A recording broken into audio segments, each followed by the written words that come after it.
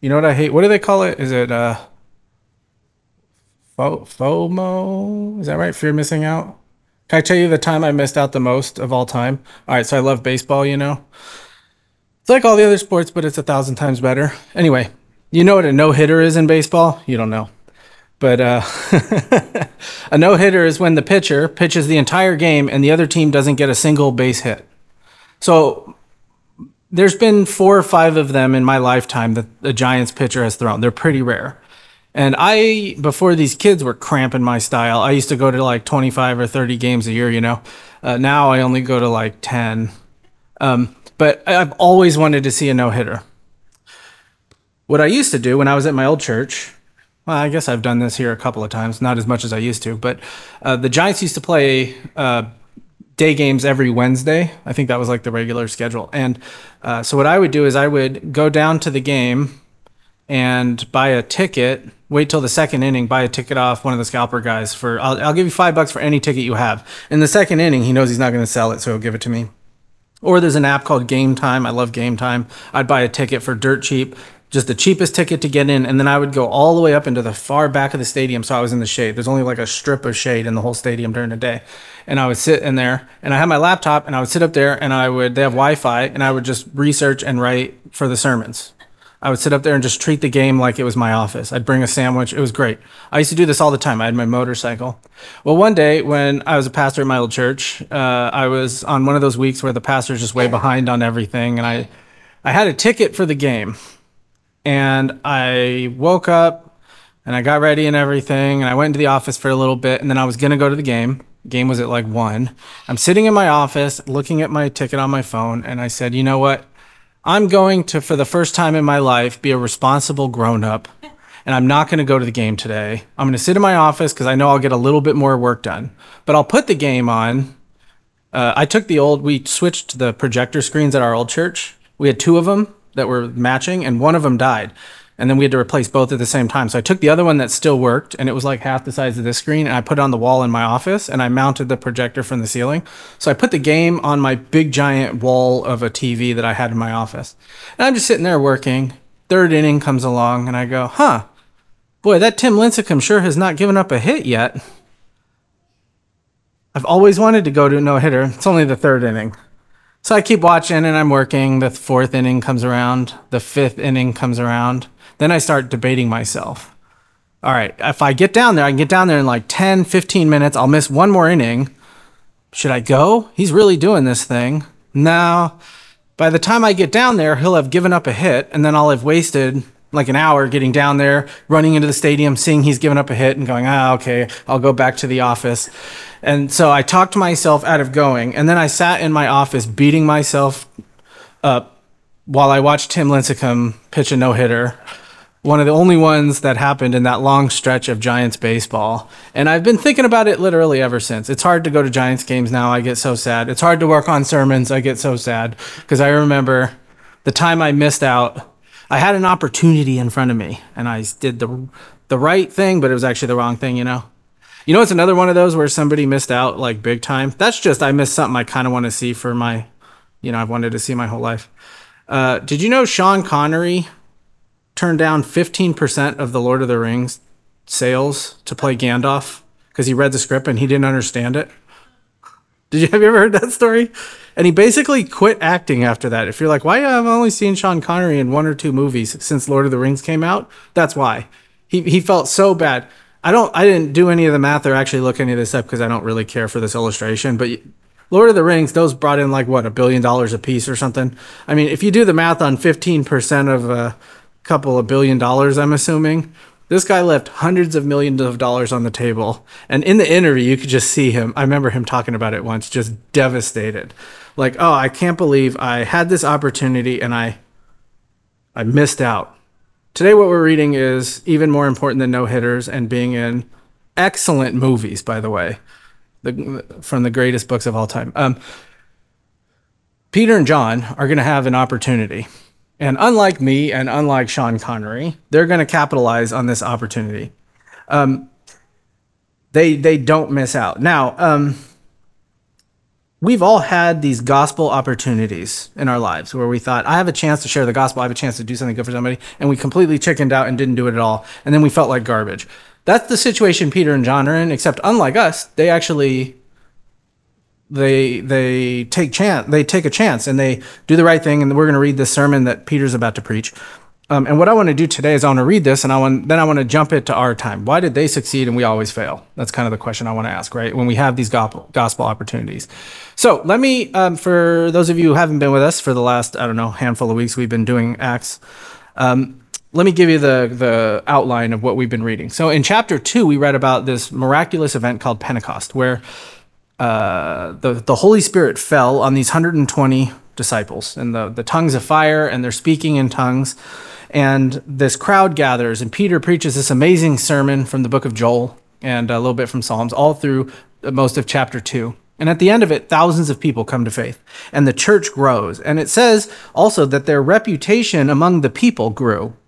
So the people who weren't believers yet, they knew who these Christians were. They didn't call them Christians yet, but they knew these Jesus followers, and they really liked them. They had a really good reputation. And then a couple of weeks ago, the last sermon we did in Acts was there. Peter, it just sort of picked up the story. It didn't tell us when, probably within a few months of Pentecost. And Peter and John are walking to the temple in the afternoon. They're going to pray, and they see a guy there, and he can't walk. And Peter goes over to him, and the guy gets real excited because he's begging for money, and he thinks, okay, this guy's going to give me some money. And Peter goes, oh, dude, sorry. I don't carry cash, right? It's a Venmo world. And he says, the guy gets all bummed out, but he says, but I got something better for you. Get up. In the name of Jesus Christ of Nazareth, rise up and walk. And then I said, one of my favorite parts of the whole Bible is that Peter picked the guy up. And the amount of faith it takes to pick up a guy that can't walk and set him on his feet and then let go is pretty great, right? Because if that goes horribly, that goes really horribly, right? And so Peter does. The guy stands up and starts bouncing around. And we talked about the totality, like how complete this miracle was. Like, this guy didn't learn how to walk. He went straight from never walking a single time in his life to jumping around the temple and leaping and praising God. And then in Acts 2, 2:43, I think it is, it says that the disciples, the apostles, they were doing lots of other miracles. And so the question is, why did Luke record that miracle, not one of the other ones? What was the difference between that one and all just the random miracles they were healing people? And I think the answer is because the miracles are not the main point. The miracle led to something even better than the miracle. And that's what we're going to read today. This wasn't the best miracle. It wasn't the most amazing. It was what it led into. And what it led into was Peter giving his second sermon in the book of Acts. So this guy was a beggar who sat outside the temple every single day for 40 years. The guy was over 40. We'll find out later on. And every single day, everybody knew this guy. And when he starts bouncing around, everybody goes, wait, that guy can walk now? Like, we've known that either this is a miracle or this is the longest con of all time.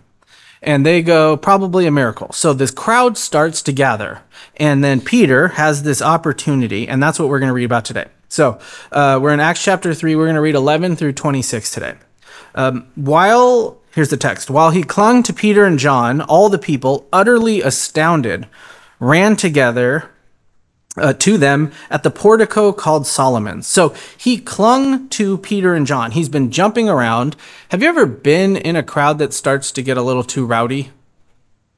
And you have that moment of panic where it's like, uh-oh. I think that's what happened. There's so many people that asked the question in commentary, why did he cling to Peter and John? Well, I think this crowd was starting to get a little out of control, probably, and wondering what's going on. And this guy's been bouncing around. And he goes, what do I do to be safe? Oh, how about those guys that just healed me after 40 years? I bet they'll be probably okay. I bet they know what to do. And so he runs over to them, and the crowd rushes together because it says they're astounded. They can't believe it, right? This guy went from sitting on the ground, poor, begging, to bouncing around like me and Heaven and Izzy when the Niners score a touchdown, which you guys,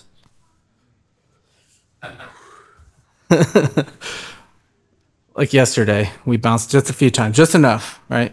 Anyway, so it also says here, I want to point this out. We talked about this a few weeks ago, but they gathered together at a place called Solomon's Portico. This is why our church is named the Porch. This shows up a few different times in the book of Acts, but this was a long shaded area under a bunch of columns in the court of the Gentiles. So literally anybody in the world could come hang out in this court. And it's where the early church met, and they did their first church services. And so in our translation here, it's called Solomon's Portico. In other translations, they call it Solomon's Porch. I just named our church The Porch. The other reason is, that's the reason I tell church people. The reason we tell not church people is because we just like to hang out with our friends and neighbors, and that happens on the porch, even though we don't have porches in San Francisco, you know. So anyway, this is why we're called The Porch, is because of texts like this. There's there's 2 or 3 of them, I think.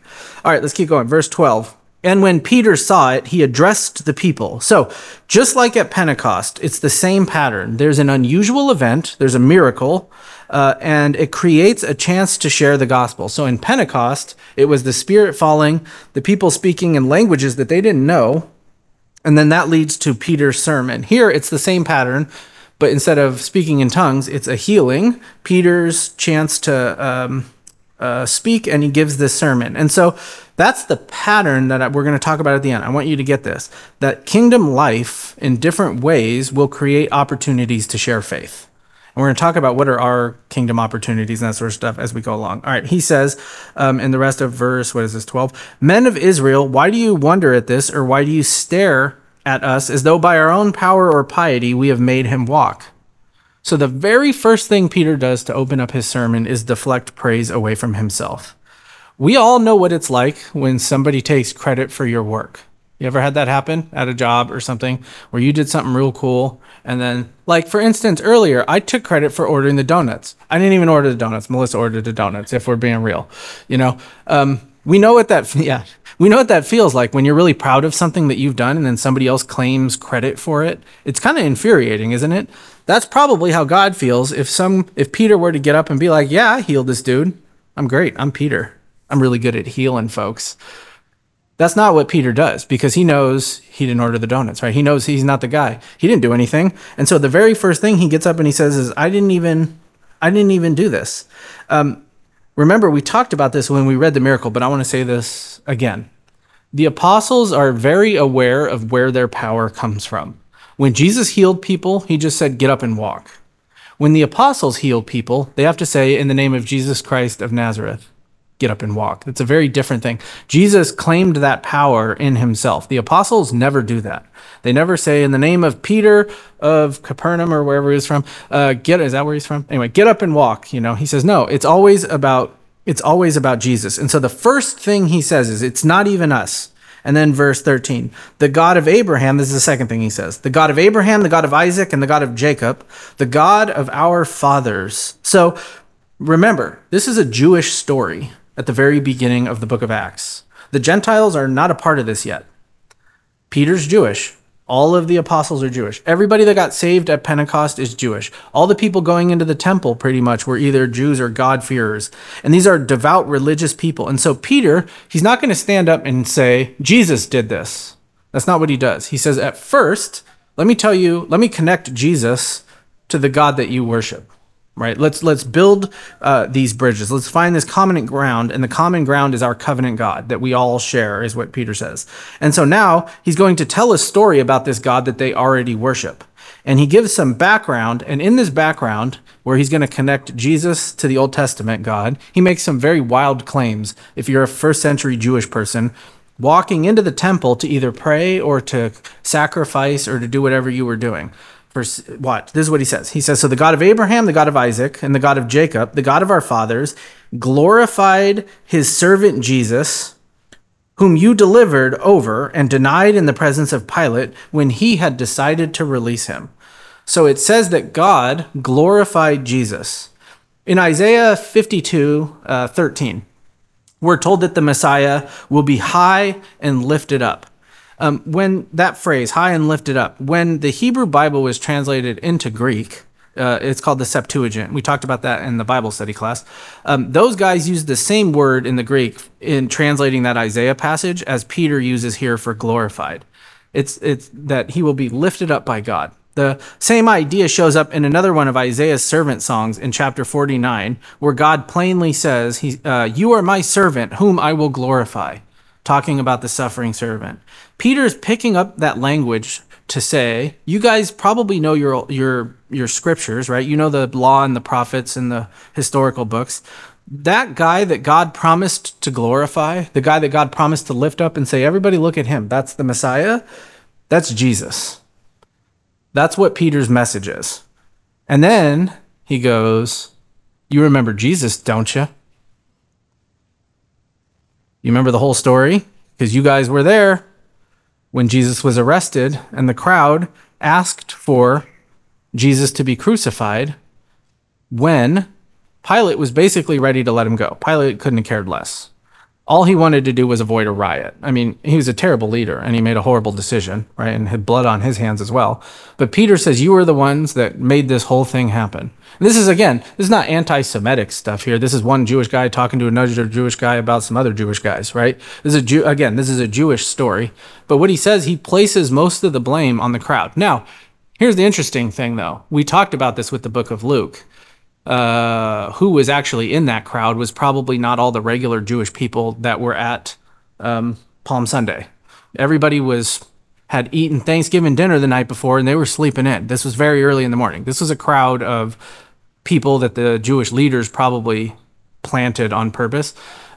But so to us, it doesn't make sense for Peter to go, you guys did this. But remember, this is a communal culture. This is not an individualistic culture. He says, look, you guys, you as a people, right? This is what you've done. And so nobody in this culture would have been offended by it, but I wasn't even there. I was asleep when that happened, right? And so Peter places the blame and he keeps using the phrase you, and the you is plural. It's like, what do they say as in the South? Y'all, right? That's you all, right? We don't do that. You're on the West Coast. But anyway, it's like a plural you. That's what he does. He says, y'all did this. And he's going to keep using that plural you. All right, verse 14. Keep going. But you, again, you all, you denied the holy and righteous one, and you asked for a murderer to be granted to you, and you killed the author of life, whom God raised from the dead. So the next thing Peter does is he calls Jesus the holy and the righteous one. Now, imagine that you're at a party or something, and let's make up a whole story here. Okay, you're in one of those countries in Europe, and you get invited. Somebody you meet invites you to this party, and you go to this fancy hotel, and there's like a lot of people there, and there's somebody there, and you don't really know who she is, but everybody keeps taking pictures with her, and you can get the sense that like this person's important, but you're just a dumb American and you don't know who anybody is. And then you hear somebody call her Your Majesty. Automatically, just hearing that phrase, even as the dumb American, you know what? She's some kind of royalty, right? Because of the phrase Your Majesty, you don't have to know who she is. You just know now she's royalty. This phrase, the holy and righteous one, is like the religious version of Your Majesty. It was a term that was only ever used for God, as a title for God. This is not something you would have said about some dude. He's the holy and the righteous one. And anybody that knew the Old Testament scriptures would have picked up on this immediately, right? And so what Peter says is that God showed up in the person of Jesus. Jesus is God. And when he showed up, you denied that he was God. And you said, I'd rather have a murderer. That's the story of Barabbas, where the crowd picked the one guy instead of Jesus. You picked the guy who takes life instead of the guy who is the source of all life. You killed the author of life. Peter does this very intentional contrast here. And when he says the author of life, the word author is a good translation, but it also is kind of a broader, it means like the source of life. There's not really an English word that's like one-to-one with this Greek word.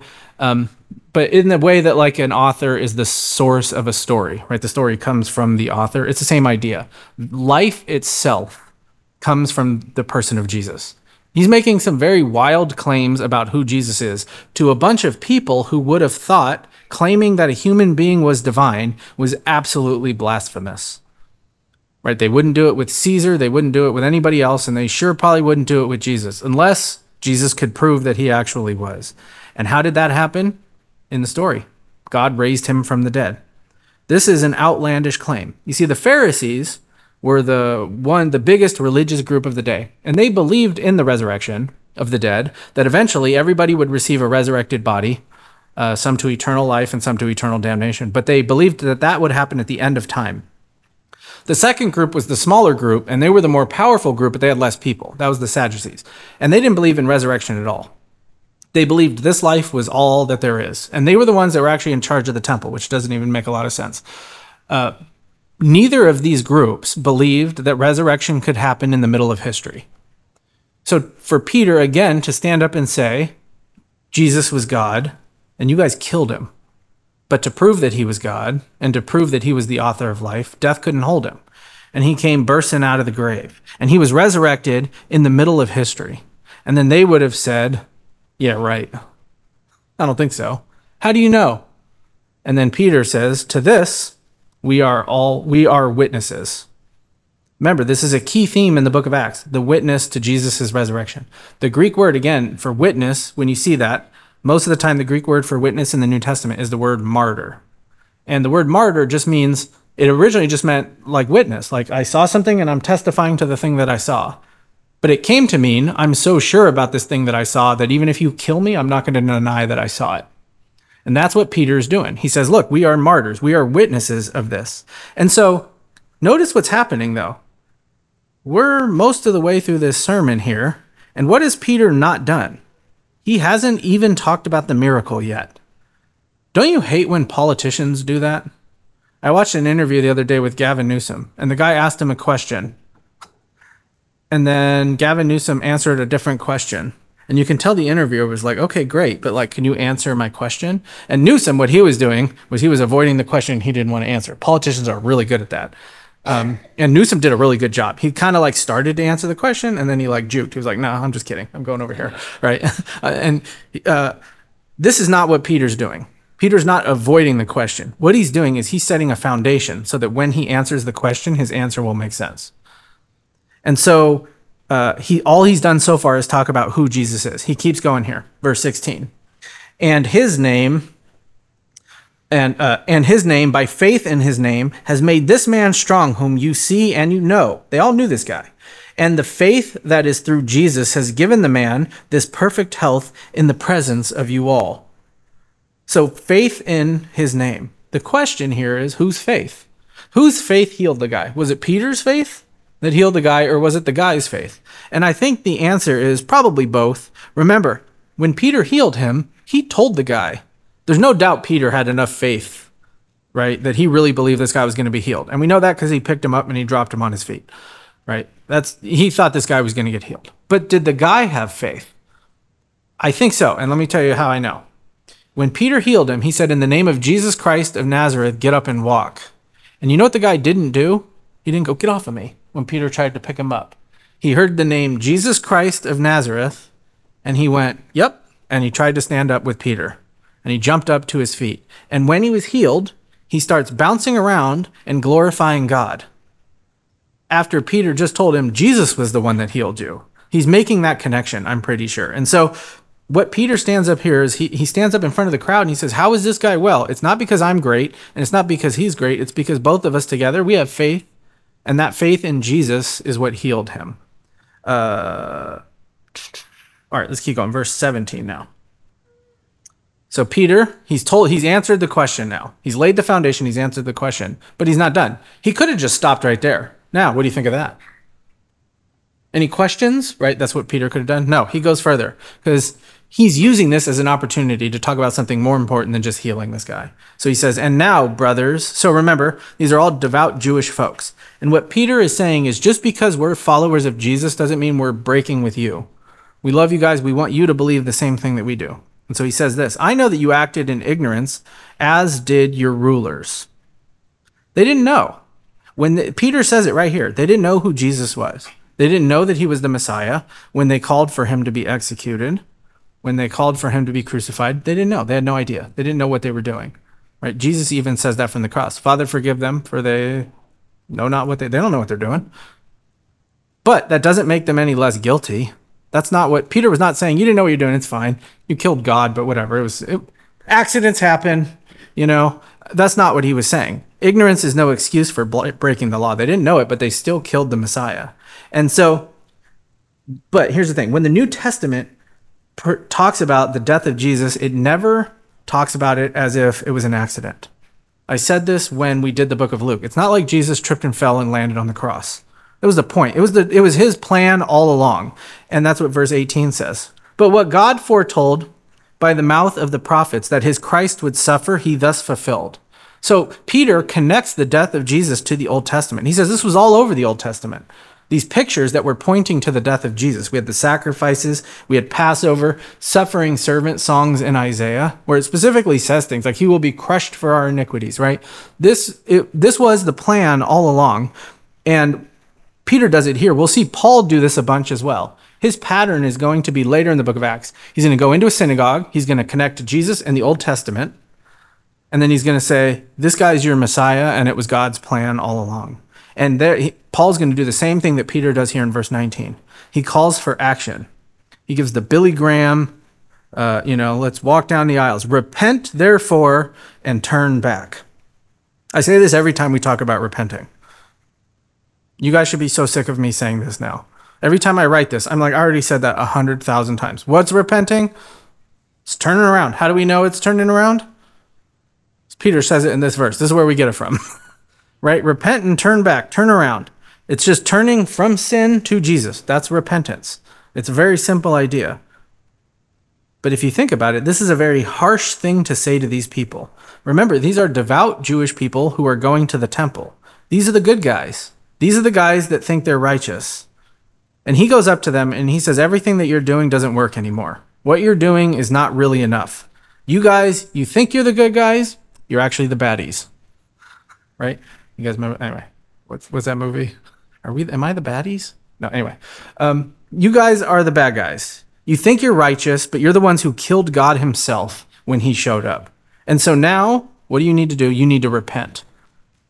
This is like walking into a church and saying, you're all terrible church people that think you're good. This is what Peter does. Actually, it's kind of fun. This is what I do every week. You're all terrible church people, and you need to repent as well. And he says, if you do, your sins will be blotted out. Now, I have no idea what he means by that. And let me tell you why. Because I read a lot of stuff when I'm prepping these sermons. And half of these guys said one thing, and then half said the complete opposite contradictory thing. Let me tell you what half of them said, what each of them said. There's one group of commentators that said ink back in the day had less acid or something in it, and so when you would write on paper, you could kind of wipe it off. That's the first group. And Peter means they would have all understood that image. The other group of commentators said ink had like way more acid back in the day, and it was impossible to wipe off. And so what Peter was saying was, God will do something impossible for you. I have no idea. I wasn't there, and I never used a pen in the first century or whatever. I don't know if they had ballpoint pens. But either way, I think the image is clear. Somewhere, right, your sins have been written down. There's a record. And with facing the judgment of God, you're going to have to answer for every single one of those sins. But if you repent and you put your faith in Christ, that record gets wiped away, whether it's because of the ink or what, however it works, right? God is going to reformat that hard drive, and he's going to click the thing that does like 7 passes. You know what I mean? So then even the FBI can't get it when you're done, and he's not going to bring it up anymore. Your sins will be blotted out. But salvation goes even further than that. Salvation is not just you avoid the penalty for sin. Salvation is not just fire insurance. There's more to it than that. Verse 20, he says that the times of refreshing may come from the presence of the Lord.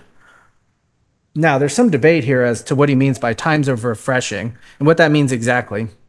I don't think he's talking about the future, because one group of people says this is talking about restoration of the end times, because he talks about that again in a second. I think what he's talking about is, I agree with the group of guys who go, this is a sense of peace in your life. It's like you feel almost clean, when you've been camping and you go home and you take a real shower and you're just like, life is good and I have running water, right? It's like that for your soul. Like you have a sense of peace in this life. And then he keeps going. He talks more. He says, so that times of refreshing may come from the presence of the Lord, and that he may send the Christ appointed for you, Jesus, whom heaven must receive until the time for restoring all things, about which God spoke by the mouth of his holy prophets long ago. So again, this is why I think the other one's talking about what happens now, because then he talks about the restoration of all things at the end. This is the end of the gospel story. So you have salvation now, where you are saved and you avoid the penalty from sin. You have the sense of God's presence, and you have a hope as you look forward to an eternity when Jesus will return and he will put the world back together. And until then, he's hanging out in heaven, sitting at the right hand of the Father. But I promise you, he's coming back. And when he does, all the brokenness that you see around you and all the sickness, like this guy here who can't walk and all these people with leprosy and all this other stuff and, vertigo and, all this, and stomach sickness and cancer and all this stuff that we hate and people not getting along and bears eating you in the woods. I assume that's the thing I'm the most afraid of in the world, by the way. All of these scary, terrible things that are evidence that the world is broken are going to be put back together, right? And we're going to live at one with God, with each other, with the environment around us and the world that we've been created to be a part of. And this was God's plan all along, he says. This was what the prophets were talking about the whole time. Now let's keep going here. Verse 22. And then he connects this to the prophets a little. We're not going to spend a ton of time on this part. Moses said, "The Lord will raise up for you a prophet like me from your brothers. You shall listen to him in whatever he tells you. And it shall be that every soul who does not listen to that prophet shall be destroyed from the people." So the first thing he says, the next thing he says, Peter, he's connecting this to the Old Testament, and he goes to the greatest figure in the Old Testament in the eyes of Jewish folks, was Moses. He was even greater than Abraham, greater than Elijah, greater than all these guys. He was like the pinnacle of Jewish leadership was Moses. And what did Moses tell you guys? That one day somebody better than me is going to come along, and you should probably listen to him when he does. And Peter stands up and says, that guy that Moses was waiting for, that was the Messiah, that was Jesus. And then he keeps going. But it's not just Moses. Verse 24, all the prophets who have spoken from Samuel and those who came after him and also proclaimed these days. So he starts with Samuel, who was the last of the judges and the first of the great prophets. But he says all of them, Isaiah, Ezekiel. We talked about how much Messiah stuff was in the book of Ezekiel when we read that. All of these guys talked about who Jesus was and that he was coming. Now, do you remember when we read the first sermon? At the end of the first sermon that Peter gives, Luke goes, and then he said like a bunch of other stuff, but I'm not writing it all down. And what we can tell from that is that all of these sermons that we read in Acts, like if I just read this sermon, I bet it would take less than 2 minutes. And as you know, there's no such thing as a 2-minute sermon. Right? These are summaries of sermons. I'm guessing that this is one of the places that Luke is summarizing. I bet that Peter broke out, who's got a Torah scroll? You know what I mean? Like, pass it on down. Let's read some Torah passages. And they start reading. He starts explaining more. And he gets, who's got the book of Samuel? Let's read some of this stuff about Samuel. He's getting into this stuff. And then at the end, verse 25. You are the sons of the prophets and the covenant that God made with your fathers, saying to Abraham, and in your offspring, all of the families on the earth will be blessed. So he ties it to Moses, Samuel, the other prophets. Then he jumps all the way back to the beginning. And he says, because of Jesus now, the promise to Abraham is being fulfilled because of Christ, because of Jesus Christ. The thing where Abraham said everybody in the world is going to be blessed by the people of Israel happened because Jesus was born Jewish. And as a people, you've sent Jesus into the world. And then verse 26, the close, is the last verse we're going to read. God, having raised up his servant, sent him to you first to bless you by turning every one of you from your wickedness.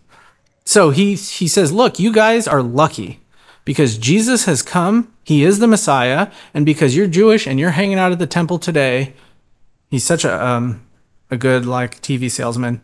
You get first dibs, right? You know, those guys. I was watching something. It was like one of those. I love infomercials. And one of the saddest things about streaming is I don't get to watch them all night like I used to, but I don't remember. I was watching one recently while I was flipping through on Hulu. They had one on, and the guy was like, better hurry up. There's limited quantities. And I was like, yeah, there's no way this guy doesn't have a warehouse. He's trying to get rid of this stuff. Nobody's buying whatever this thing is. Peter's kind of got that same urgency, except what he's selling actually makes sense, right? He's saying, look, you're lucky. You're the first ones. You get first dibs on this offer. You get to be the first Kickstarter guys who get the early bird special on this salvation through Jesus. And then that's the end of the sermon. Now, here's the problem with that being the end of the sermon. That's not a very good end to a sermon. Peter doesn't finish his sermon. He's like right in the middle of a thought. And you guys can turn from your wickedness. The next thing that should happen is he should go, so who wants to come on down? Right? The water's fresh, or something like that. And there should be this big conversion experience. But that doesn't happen because if you have a Bible and you look 1 or 2 verses forward, all the guards show up and they arrest Peter in the middle of his sermon and they cut him off and he doesn't get to finish the sermon. But what we will see next time that I'm here, I'm not here next week. Drew's going to come preach for us next week. I'm going to be doing Stephen's wedding in Phoenix. So Chris will teach next week, and then, Drew will teach next week, and then I'll be back the week after. And when we do that sermon in 2 weeks, what we'll see is the sermon was a success because the people praise God, and they're so excited about God because of this that the Sanhedrin, who want to punish Peter and John, don't even get to. Because they go, look how great the people, look how excited the people are about all of this stuff. And we'll see the church will grow even larger. Peter healed this guy, right? And it created this opportunity to share. And he took that opportunity, and it ended up being a huge success. And so that's how I want to end today, by talking about these kind of opportunities in our own context. So here's the first thing. I want us to think about, we've all had that moment where we were talking to somebody, and we knew that person is actually going to listen to what I say. You guys know what I'm talking about? Now, there's conversations where you go like this. Let me give you some advice. And this person's not going to take any of this advice at all, and they don't care. You know the kind of conversation I'm having when somebody genuinely is interested in what you think and what you have to say and wants advice from you. I want to start by asking, how do we create those opportunities? How does that happen? How do we get from a place where nobody cares what we think at all to a place where they care deeply what we think? And there's a lot of bad ways to do this. That's how I want to start, is with the bad ways. What are the wrong ways that we get people to listen to what we have to say? And it's the worst one? I have a whole list here, but let's start with the almost the devil. Instagram influencers, you guys. Just kidding. But you've got your online guys who, look how great I am, you should be like me, and you should drink this disgusting green smoothie thing. You guys know that stuff? Yeah. Oh, come on. No. Mm-mm. Okay, so that's one way, influencers. The next way is just what we all try to be, influencers, except we have no followers, where we're just like, I'm going to be cool, and then people will want to listen to me. You should probably listen to me because I'm great. There's such pride in that, isn't there? Look at me, I know everything, I'm so great. You should be more like me, right? And so we use our coolness to influence people. Another way is by using power, right? You should listen to me because if you don't, you're fired. That's a coercive way to get people to listen to you. Another way is manipulation, right? We gaslight people and manipulate feelings, and we get people to listen to us because they feel bad for us or whatever. Another way is spiritual abuse. You should listen to me about my subjective idea because God told you to. Because I'm the pastor, because I'm an elder, and you should not take that job. Because if you do, it's bad for me, is the real reason. Or, I'm your brother and sister in Christ, and God said that you should give me some money, right? There's spiritual abuse. There's lots of other ways, we could probably make a longer list than this, but there are ways that are basically self-centered ways that we try to get people to listen to us and be influenced by us. In our text, how did Peter and John create the opportunity? They had a miracle. And that miracle points to eternity. It gives people the glimpse of the kingdom of God the way that it's supposed to be. And that glimpse of the kingdom of God, the way the world is supposed to be, created a sense of curiosity within people. And those people showed up to Peter and John and they said, what's going on here? And then Peter got up and he gave this wonderful sermon. Now, miracles. So is the answer to this, then we should be out there with the healing ministry. Right, knocking people over with our jackets and selling oil online for $29.95, 5 payments of $29.95. Did I ever tell you that my old pastor? I don't know if this is good or bad, but it's funny. I wouldn't do this, but I still thought it was funny. He would buy all that stuff as like tchotchkes for his office. He had a whole shelf of healing cloths and feathers and little oil things and. we all thought we would make fun of these guys, but I mean, still, you're giving them $29.95 guy. You're kind of defeating the purpose. But should we do that? Should we sell that stuff online? No. I think I've talked about this the last couple of weeks, so I'm not going to beat this to death. Miracles do still happen, right? Like the guy that I did the funeral for last week. In the 90s, he was healed from cancer, and his miraculous healing is part of my story of how I came to faith. I don't know if I would have come to faith. I mean, probably would have. I don't know. But without that, that was the means that God used to bring me to faith, was seeing somebody that was supposed to die and hearing all the doctors go, we don't know how this guy's alive. This is not possible. After a prayer meeting where some guys at church prayed for him. So that stuff does happen. But I also don't think there's anything in the New Testament that says you need to build your whole ministry around this. That miracles are going to be the regular way that we create glimpses of the kingdom of God. I think what we do is just sort of more regular stuff. We pray, and when miracles happen, that's great. But let's talk about the regular ways that this happens. Now, here at the porch, we have our outreach pathway. We call it the Pabst Blue Ribbon Pathway. And let me tell you what this is. It's pray for people. I should have put this on a slide, but I didn't. Pray for people, ask them about your life, ask them about their life, bless them in ways nobody else would, share your own personal story of faith with them, and then talk to them about gospel truth, right? PABST. And every one of those, first 1, 2, 3, 4, will lead to 5. So when you pray for somebody, ask them about their lives, bless them in ways nobody would, and share your story, all 4 of those in different ways will lead for opportunities for T, for talking about the gospel. And I want to show you how. Prayer. So when you say to somebody, can I pray for you? It's a very disarming thing most of the time. Or maybe not, can I pray for you right now and be weird in the middle of our office place? But if you say to somebody, hey, I'm a follower of Jesus, I'm a religious person, however you want to say it, I'm a Christian. Would it be okay if when I'm praying, if I prayed for this problem that you're having? And just asking people for permission to do that is great. Most of the time, people will just say, I think you're crazy. But it's not going to hurt, right? Sure, go pray for me, see what happens, right? But every time it happens, I think they'll at least be, okay, that person cares enough about me to ask if they can pray for me. The second thing prayer does is it makes you want to follow up in a way that you wouldn't. Now, you have to actually pray for somebody for the follow-up part to work. If you just ask somebody, can I pray for you, and then forget all about it and never think about it again, you're never going to follow up with them. But if you go home and write it on your Bible or, in your prayer journals, your Pabst Blue Ribbon journals that we have, if you write it in that, you look at it every day and you're praying for it, you're going to wonder what happened. What happened with your son? What happened with whatever situation you're in? How are you feeling today? I know you've been sick. I've been praying for you, And then again, that breaks down barriers and it lets people know that you really care. And all of those things are glimpses of the way the kingdom is supposed to be, the way the world is supposed to be. We're supposed to actually care about each other.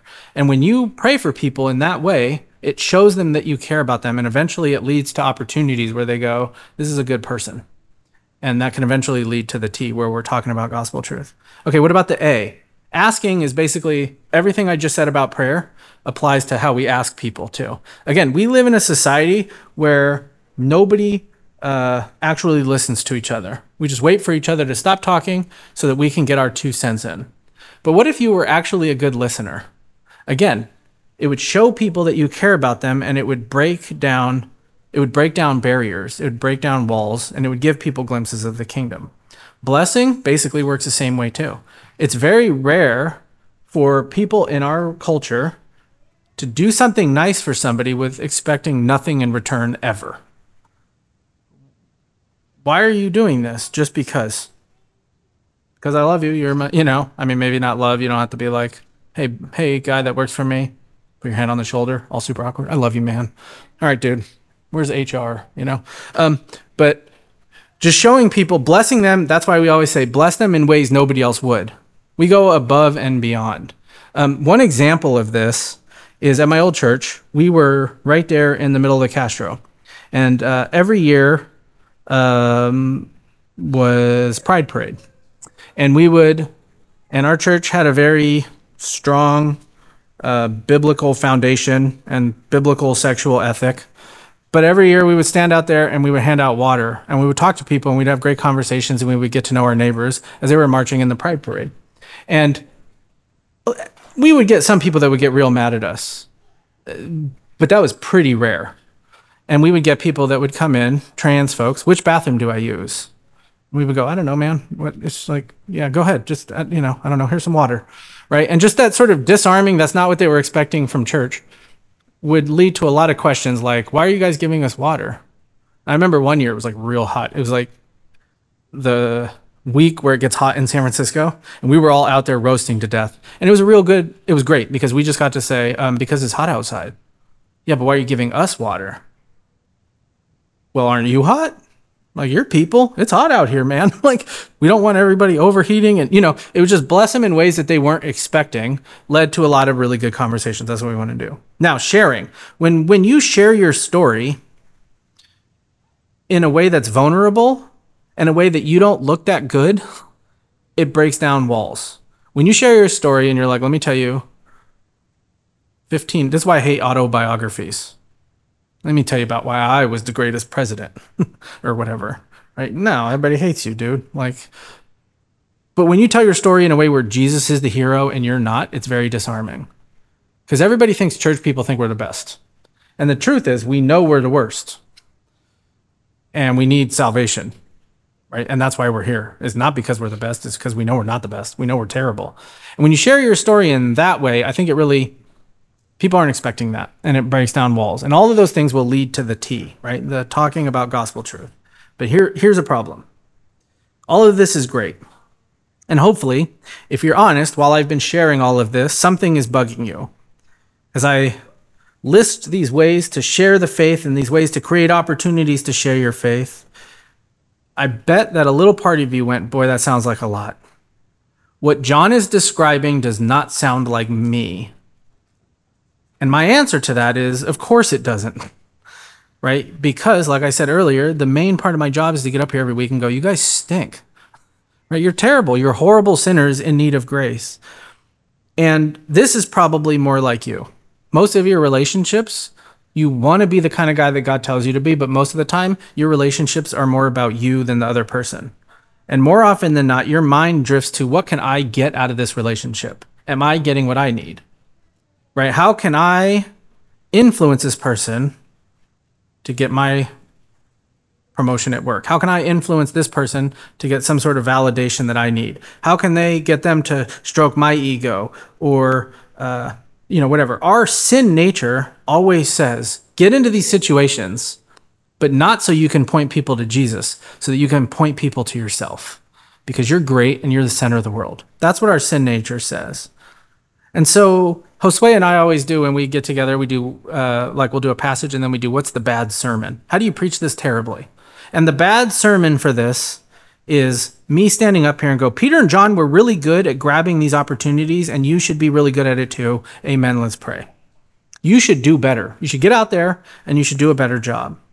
But a good sermon, I think, hopefully a good sermon, we'll see the Yelp reviews afterwards. But Peter, let's look at what Peter did. How did Peter do it? He had an opportunity before this to talk about Jesus at the trial when Jesus was being arrested. And not in front of a big crowd of people, in front of one little girl who had no power. And what did he do? He totally chickened out. And he denied that he even knew Jesus. And I read that and I go, that sounds more like me. Right? I'm more early Peter than later Peter. So fast forward just a few months. And here he is standing in the temple preaching this sermon. Next week, he's going to yell at the guys who killed Jesus. He's going to be like, you killed Jesus, you stupid idiots. Like, what do you, he's this bold, completely different person. And what happened? Holy Week. He saw Jesus die and then rise from the dead. He sat and he ate fish with a guy he saw get crucified. Or heard, I don't think he was there, but you know what I mean. And then Jesus blasted off into heaven, and he watched him be taken into the clouds into the glory of God. And then the Holy Spirit fell at Pentecost. And Peter was completely transformed and filled with the Spirit. And next week, it's even going to specifically say, and Peter, filled with the Holy Spirit. You see, Peter doesn't have the boldness to grab these gospel opportunities because he was so great.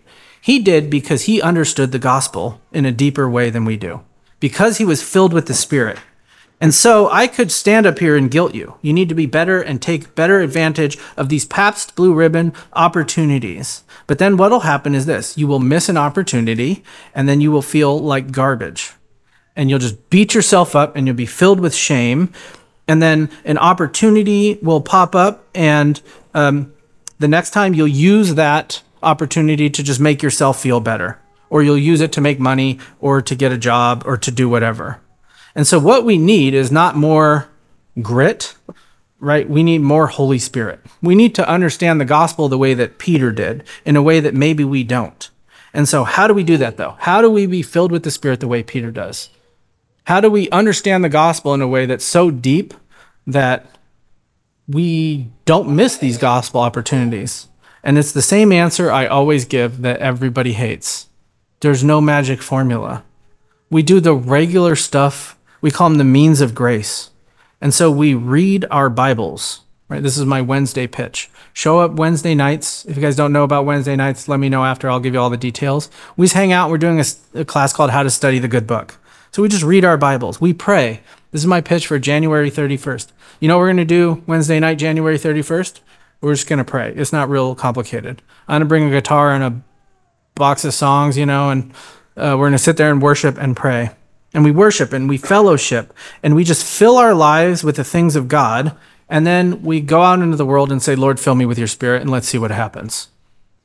That's the pattern. So don't go try harder to be a better missional living kind of person. That's not what I want you to do. I want you to try harder to be more of a gospel person. Be filled with the Spirit. Let the Lord give you this new heart, a new understanding of the gospel, a new love for the lost.